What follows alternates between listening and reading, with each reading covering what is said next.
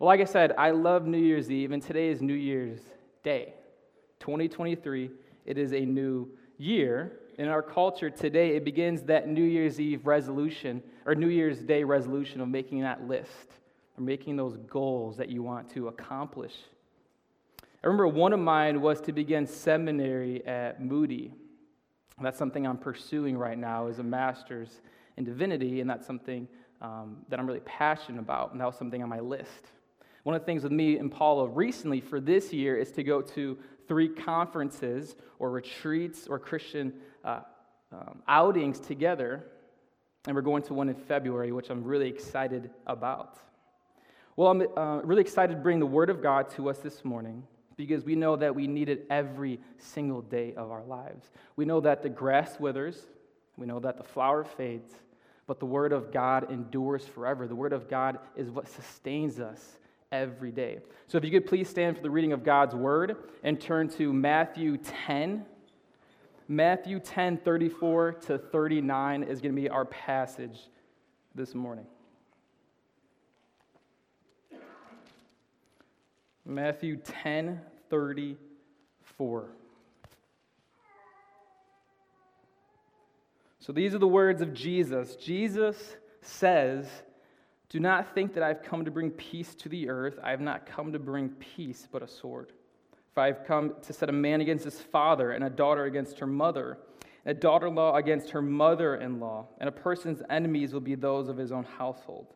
Whoever loves father or mother more than me is not worthy of me, and whoever loves son or daughter more than me is not worthy of me. And whoever does not take his cross and follow me is not worthy of me. Whoever finds his life will lose it, and whoever loses his life for my sake will find it." Well, Father, we thank you for your word. We thank you for the words that Jesus has proclaimed to us this morning. I pray that the words of my mouth and the meditations of my heart, that they would be acceptable before you, God. And I pray for those here that they would have ears to hear what you are wanting to say to them this morning, God. Be with us, Father. In your name we pray, amen. You may be seated. Well, our main idea this morning is that true disciples encounter division and practice devotion. True disciples encounter division and practice devotion. And we see here in this passage that discipleship is flooded. Jesus lays out that there will be division in your lives. But despite that, our devotion must remain on Him. Over the last couple months, I felt this message that God has put on my heart. This message of, is Jesus everything or is He nothing? Because we want to find a third option. If you're honest, you might be thinking, man, there's got to be a third option. There's got to be something else. But there isn't. Because if He isn't everything, He's nothing. Jesus said there was 2 roads, the wide and the narrow. Jesus said there was 2 foundations, the rock and the sand. And then the reality is that many Christians today want part of Jesus, but are not truly wanting to follow Him with every aspect of their lives. They have one hand in the world and one hand with Jesus. They have one hand in their jobs and one hand with Jesus.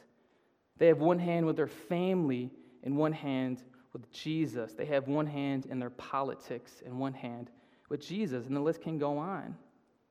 But as we see in our text this morning, Jesus says, those who truly follow me, those who truly love me, they have their lives centered on me. Nothing else. Not that these things are bad, but Christ calls for our whole selves to Him, not part. I remember in college, I did a lot of I did a lot of trials. So I did a lot of Hulu trials, free trials. I did a lot of Hulu, Netflix, Amazon, Gym, just a bunch of different random free trials. I love free trials. And some of them were for a week, and some of them were for a month. You don't really get any 3 months or 6 months because they're smart. That's kind of too long. But I love those week or month-long trials. And at some point, you get to the end. You get to the last day where you have a couple choices, right? You either have to continue and pay that membership fee, or you have to pause it, or you have to cancel it. But the reality is it felt nice. No responsibilities being in that free trial. no obligation, no commitment. Just enjoy the free trial. And the only thing you had to do was just to cancel it on the last day. And I think in a lot of ways, this is similar to what Jesus is getting at here in this text and how our world operates, which is totally from what Jesus is saying here. Our culture screams, no commitment required. And with this false claim, we live in a time where commitment is lacking. And the church isn't void of this either. We need to understand that discipleship is what Jesus calls all of us to.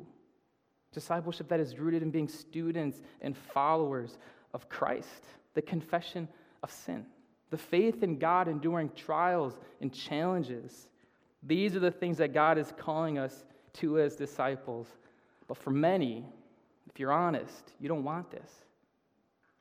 A lot of people want part of Christ, but not all of Christ.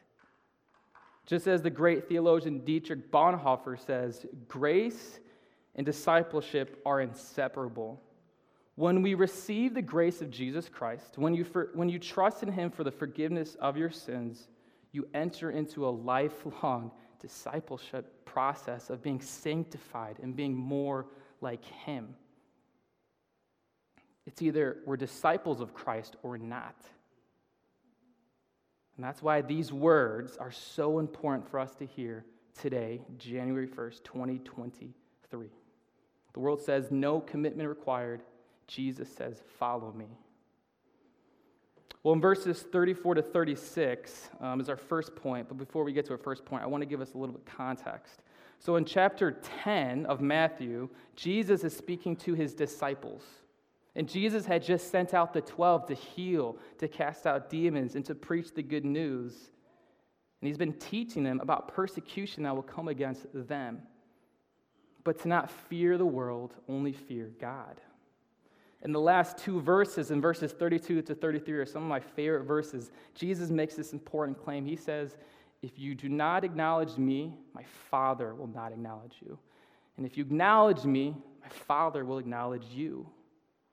And that's where we are in this text today, in verses 34 to 39. But specifically in 34 to 36 is going to be our first point. So our first point this morning is that the gospel brings division. The gospel brings division. Jesus says, do not think that I've come to bring peace to the earth. I have not come to bring peace, but a sword. For I have come to set a man against his father, and a daughter against her mother, and a daughter-in-law against her mother-in-law, and a person's enemies will be those of his own household.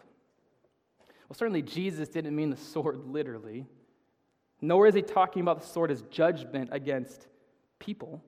But he's saying is that those who follow Jesus, they will face division, conflict in their lives. And this can be seen in several different ways, and Jesus alludes to that in verses 35 to 36 in the family context. One other thing here to add is that Jesus says that he did not bring peace.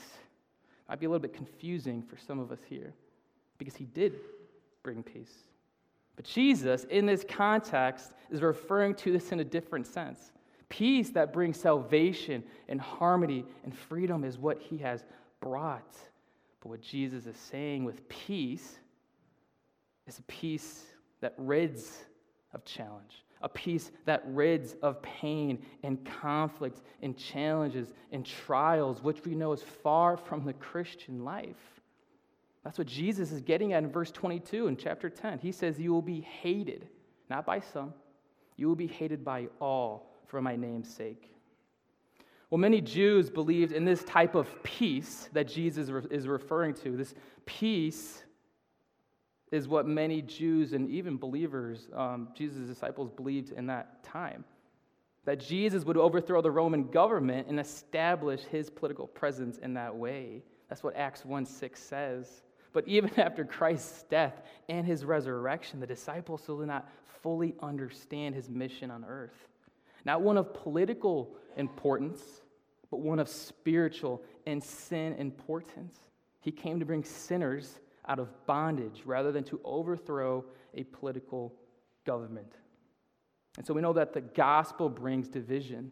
And Jesus expands on this by giving an analogy about the family. And that's in verses 35 to 36. So in this, Jesus quotes from the prophet Micah, Micah in Micah 7:6. It emphasizes that just as there was war and division and rebellion in that time, so too will there be towards believers. The sword, this division that Jesus is talking about, will cause this family dysfunction because of not following some leader, not because of following some celebrity, not because of following some political party, not because of following some group, but because of following Jesus. In this time, the family dynamic was foundational, even for a lot of us here too, but especially in that time. The father was the most important role in the family, and the division between the son and the father was extraordinary. Even to the division between the mother and the daughter-in-law and the mother-in-law. Even in the safest of places for someone, people will be faced with the reality of this being true, of the person's enemies being in their own family. Jesus isn't saying that he wants this for all people, but the reality is when you follow him, the result of following him will lead to a level of division in the family and in other relationships.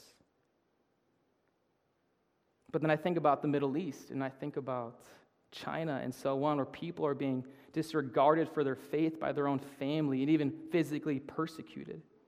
Yet here in America, we may not face that exact type of persecution, but maybe it's division with coworkers or family members or close friends, that when they know and find out you're a Christian, they treat you differently or maybe even stop talking to you. Jesus is talking about a division that separates himself from the rest of people, a division that glorifies him and honors him above anything and anyone else. And that's why we have our sword picture right here. Against the family, against the spouse and friends, and so on. Well, is this true for you?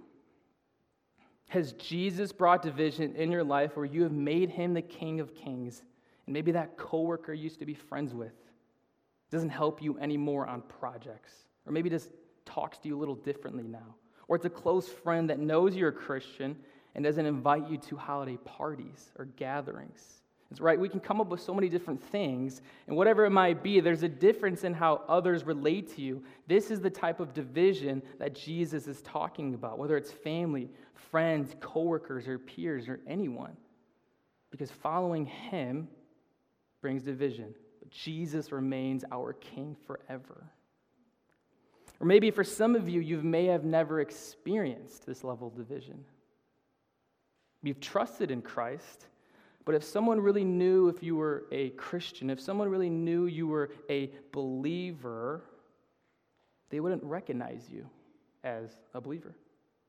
Let me challenge you for a second and ask, if division did come into your life, would you identify yourself with Christ?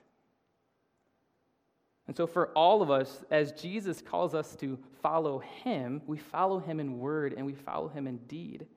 And in this, there will be division in our lives. As the world brings conflict in your life, as the world tempts you with the pleasures of what it offers, Jesus is asking, am I enough? Am I everything to you, or am I nothing to you? Is your heart after our King Jesus, or is your heart after something or someone else? Because as we encounter division, our hearts will reveal what we truly worship. And that leads us to our second point this morning. So in verses 37 to 39, we have our second point, that the gospel demands devotion. The gospel demands devotion. Devotion that is seen with love and commitment to a person. I thought of using the word deserving, or maybe a different synonym to that word. But this word demands has such high implications, major connotations that must be met with what Jesus is saying here in this text. Devotion that is rooted in commitment towards him. That despite what is happening, despite what people may say, our love towards Christ is above all things. For where your treasure is, there your heart is also. Because our hearts reveal what we truly value, where commitment to Jesus is the reality or it's not. So Jesus makes 3 whoever statements in verses 37 to 39. He says whoever 3 times. And this phrase of not worthy of me means you're not worthy to be my disciple. That's what Jesus is saying here. And the word worthy in the Greek means deserving recognition in a certain way. So what he's getting at is that Jesus is saying, you're not deserving to be seen as my disciple. I am not associated with you. That doesn't mean he doesn't love you. That just means that Jesus is saying you're not right to call yourself one of my disciples. In Bonhoeffer's book, The Cost of Discipleship, in this context, in this chapter, he's speaking as someone who lives a life without discipleship. He's speaking as someone who lives a life without devotion to Jesus. They might identify themselves as Christians, but this is the type of life they live. He says, my only duty as a Christian is to leave the world for an hour or so on a Sunday morning and go to church and be assured that my sins are all forgiven. I need no longer try to follow Christ. Well, this was written 100 years ago, and this still holds true today for many people because we live in America where many Christians disregard discipleship. Many go to church and see what they can receive. Many go to church and see what they can get, and then go home feeling good about themselves for going to church, checking that off their list, having their sins forgiven, and live the rest of their week without putting Christ at the center of their lives, because the reality is there's no need for discipleship, some would say. And I hear this when I meet friends and peers who say that they're checking out different churches, which is good. We should be checking out different churches if you're looking for a church and trying to figure out what you and your spouse and your family are wanting. But the reality is many don't settle on a church because it doesn't meet their needs. It doesn't have what they are needing. And so instead of saying, what do I bring to this church? How can we serve? Is this the place that God is calling us to? The reality is that it's not that, it's the opposite. How can we get filled up? What life group can I join? How can I get connected here? Which are great things, and we want both. But the reality is for many, it's only about us. And so God calls us to come, receive love and care, hear the word preached, be in community, be in fellowship at church, but also to serve and build up the body of Christ. For when we make it a priority of devoting ourselves to Christ, we are following him. And so these words of what Jesus is getting at here, these 3 truths that Jesus lays out in verses 37 to 39, are what he means by demanding devotion. Not because he's needing devotion, not because he's wanting devotion. Because we know that in God's word, Jesus says, and he rebukes the Pharisees, and he says to the Pharisees that even these stones would cry out. And this was right when the disciples were praising and worshiping God. And so the Pharisees come in and say, rebuke your disciples. But the reality is that even the stones would cry out to him. So he's not wanting us. He's not needing devotion. He's not emptying himself saying, hey, I'm looking for affection from you. He's inviting us to love him. He's inviting us to devote ourselves to him. Because he deserves all the glory. He deserves all of our worship. I love what one commentator says about Jesus demanding devotion. He says, no mere man has the right to claim a love higher than that for parents or children or anyone else. It is only because he is who he is. Only he can say that. So with these 3 truths that Jesus lays out to us, I want to go through each one really quickly, because each one is significant and each one is demanding of our devotion to Christ. So in verse 37, Jesus says, whoever loves father or mother more than me is not worthy of me, and whoever loves son or daughter more than me is not worthy of me. Well, this stunning statement was incredibly hard for many of the disciples to hear, especially as Jesus transitions from verse 35 and verse 36 to verse 37. As love for being Him, the greatest. As the disciples, and many of us here, really value family and our relationships with others, but Jesus tells them otherwise. And so maybe for you, it's your whole family, or maybe it's your son or your daughter or grandparent. All the time, all the energy, all the memories that you've made together should not compare to the love that Jesus is calling you to Himself. Jesus isn't saying you shouldn't love them. He's saying what He says. If you love someone more than me, you are not fit to follow me. Or maybe you're in a relationship and you've been dating or engaged, or maybe you're married. Your love, the person that you've spent a lot of your time with, that you've poured out your heart to. You made so many memories together. You've seen the highs of the highs and the lows of the lows. And the reality is that even in this relationship, Jesus demands the same thing.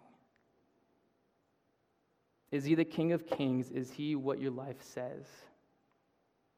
Just as I stood face to face with my bride, thinking about how much I loved her, thinking about how much I cared for her, and was excited to enter into this lifelong relationship, I am reminded with passages like these that Jesus deserves our devotion, even if at times it's hard to believe, or even if at times it's hard to even feel. Because He's all-powerful, He's all-knowing, He's all-loving and all-caring, never failing. Yet for some of us here, you may identify yourself with Christ, but really Jesus isn't at the center of your life. I'm not talking about moments, right? Because we all fall short. We all have moments where we have different loves, and God's grace cleanses us of that. But I'm talking about if you had to rewind of when you trusted in Christ for the forgiveness of your sins, and today on January 1st, 2023, you would see a major difference in your heart and love towards others and other things rather than Jesus. Because Jesus demands our devotion. He isn't asking, am I something to you? He's asking, am I everything to you? What life are we living? A life that is wanting to be devoted to Him, to Jesus Christ, or to not be devoted to Him? And so he continues and he picks up in verse 38 with the second whoever claim. In verse 38, Jesus says, and whoever does not take his cross and follow me is not worthy of me. So for the disciples hearing this, they would have been completely thrown off and fearful of this statement. In fact, Jesus wasn't the first one to be crucified. I think that's really important for us to know. This was something that happened plenty of times with crucifixions, these types of executions. And it's probably right to say that the disciples had seen these executions happen. And one thing to know about these crucifixions, these ways of being executed, is that when you carry your cross, you are surrendering your rights. You're surrendering your freedom, allowing others before you to have their way. So as the disciples hear these words, any normal man would have asked, does Jesus call us to do the same? Yes, not literally, because we know that Jesus died the death we should have died literally, physically, in agony. But Jesus is talking about this figuratively.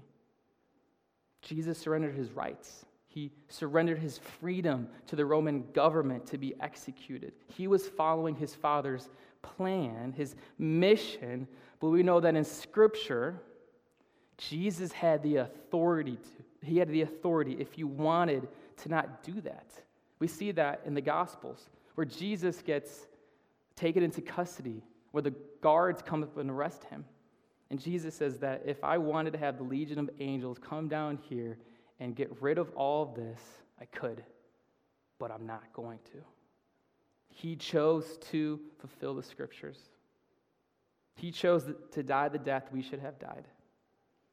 And that is the person we follow. That is the person we worship. That is the person that we devote our lives to daily. Jesus, just as these disciples, he's calling each and every one of us to carry our cross and surrender our lives to him daily. Not just a sinner's prayer you might have prayed at some point in your life. Not just a baptism you might have been baptized at some point in your life. But devoting our lives to him in practice every single day. That despite trials, that despite challenges, despite the division and the conflicts in our lives we face every day. Because we know that we have a high priest, Jesus, who's able to empathize with us because he's gone through what we've gone through. He's been tempted, and he knows our weaknesses, and he's able to sustain us and to carry us from here to when he returns. So Jesus demands our devotion. As we take up our cross daily to follow him, through the different ways you might suffer for your faith, God is in that and using that to make us more into his Son. And so finally we get to verse 39. In verse 39, Jesus makes his final statement, his final whoever statement. He says, whoever finds his life will lose it, and whoever loses his life for my sake will find it. Well, these words are the same that we see in John 12:25. Jesus is saying, as you lose your life, as you take up your cross and follow me, you will find it. But those who do not take up their cross and rather try to follow or try to find their life, they will perish. And this has eternal matters in mind. The world says keep seeking after your business, keep seeking after your dreams, keep seeking after your family, keep seeking after the pleasures of this world. But we know that in the end, as you find your life, you will end up losing it, which leads to hell. But Jesus says, give up your life to me, and you will find it. You will be with me in paradise. You will be with me in heaven. And the reality of hell is scary for many of us. And Jesus spoke much about this topic. The fright, the terrors of hell shouldn't confuse us, but bring repentance and a place of realization that a time is coming where Jesus is going to separate the goats from the sheep, the weeds from the wheat. And he's going to judge all of us. But we also, too, know that in all of these things that are going to happen on our time on earth right now, we need to understand that God desires all men and women to be saved. That's what we see in 1 Timothy. But the truth is that some will not be. So Jesus demands our devotion. He is worthy to be praised forever and ever. Not just today, not just on a Sunday morning, not just on a Sunday and Wednesday at Life Group, or Sunday and Tuesday at Life Group, or Sunday, Tuesday, and Thursday Life Group, and you can kind of fill it in. But every single day, he is to be praised. We are supposed to give our devotion to him, not because he needs it, but because he's inviting us to, and he calls us to do that. So as we wrap up this morning, I want us to go back to our main idea that true disciples encounter division and practice devotion. What an easy, simple thing to know, right? And to even believe, but what a heavy, hard thing to practice every single day and to experience every single day. But we know that as the gospel brings division and the gospel demands a devotion, Jesus has brought the sword. He has brought division amongst believers, and he calls us to love him and to put him above all things in our lives. And so, church, will you put Jesus Christ at the center of your life this year? 2023, January 1st, not looking to 2022, not looking to past years and how they have gone. Will you make Jesus the Lord of Lords in your life? God calls us to himself every day to carry our cross and to follow Jesus, to put everything and everyone to the side and to give him our undivided attention. Will you give him your money?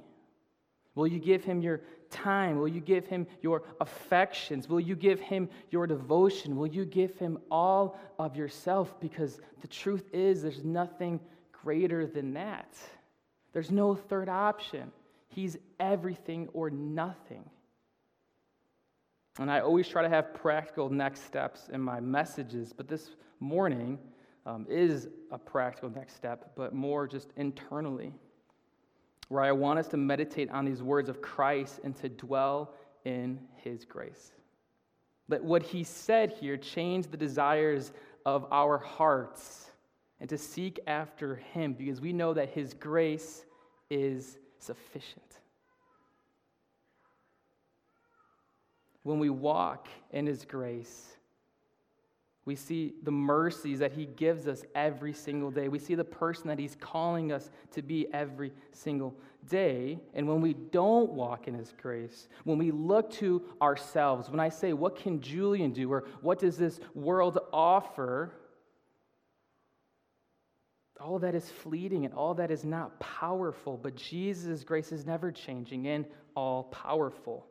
Let us live in his grace every single day.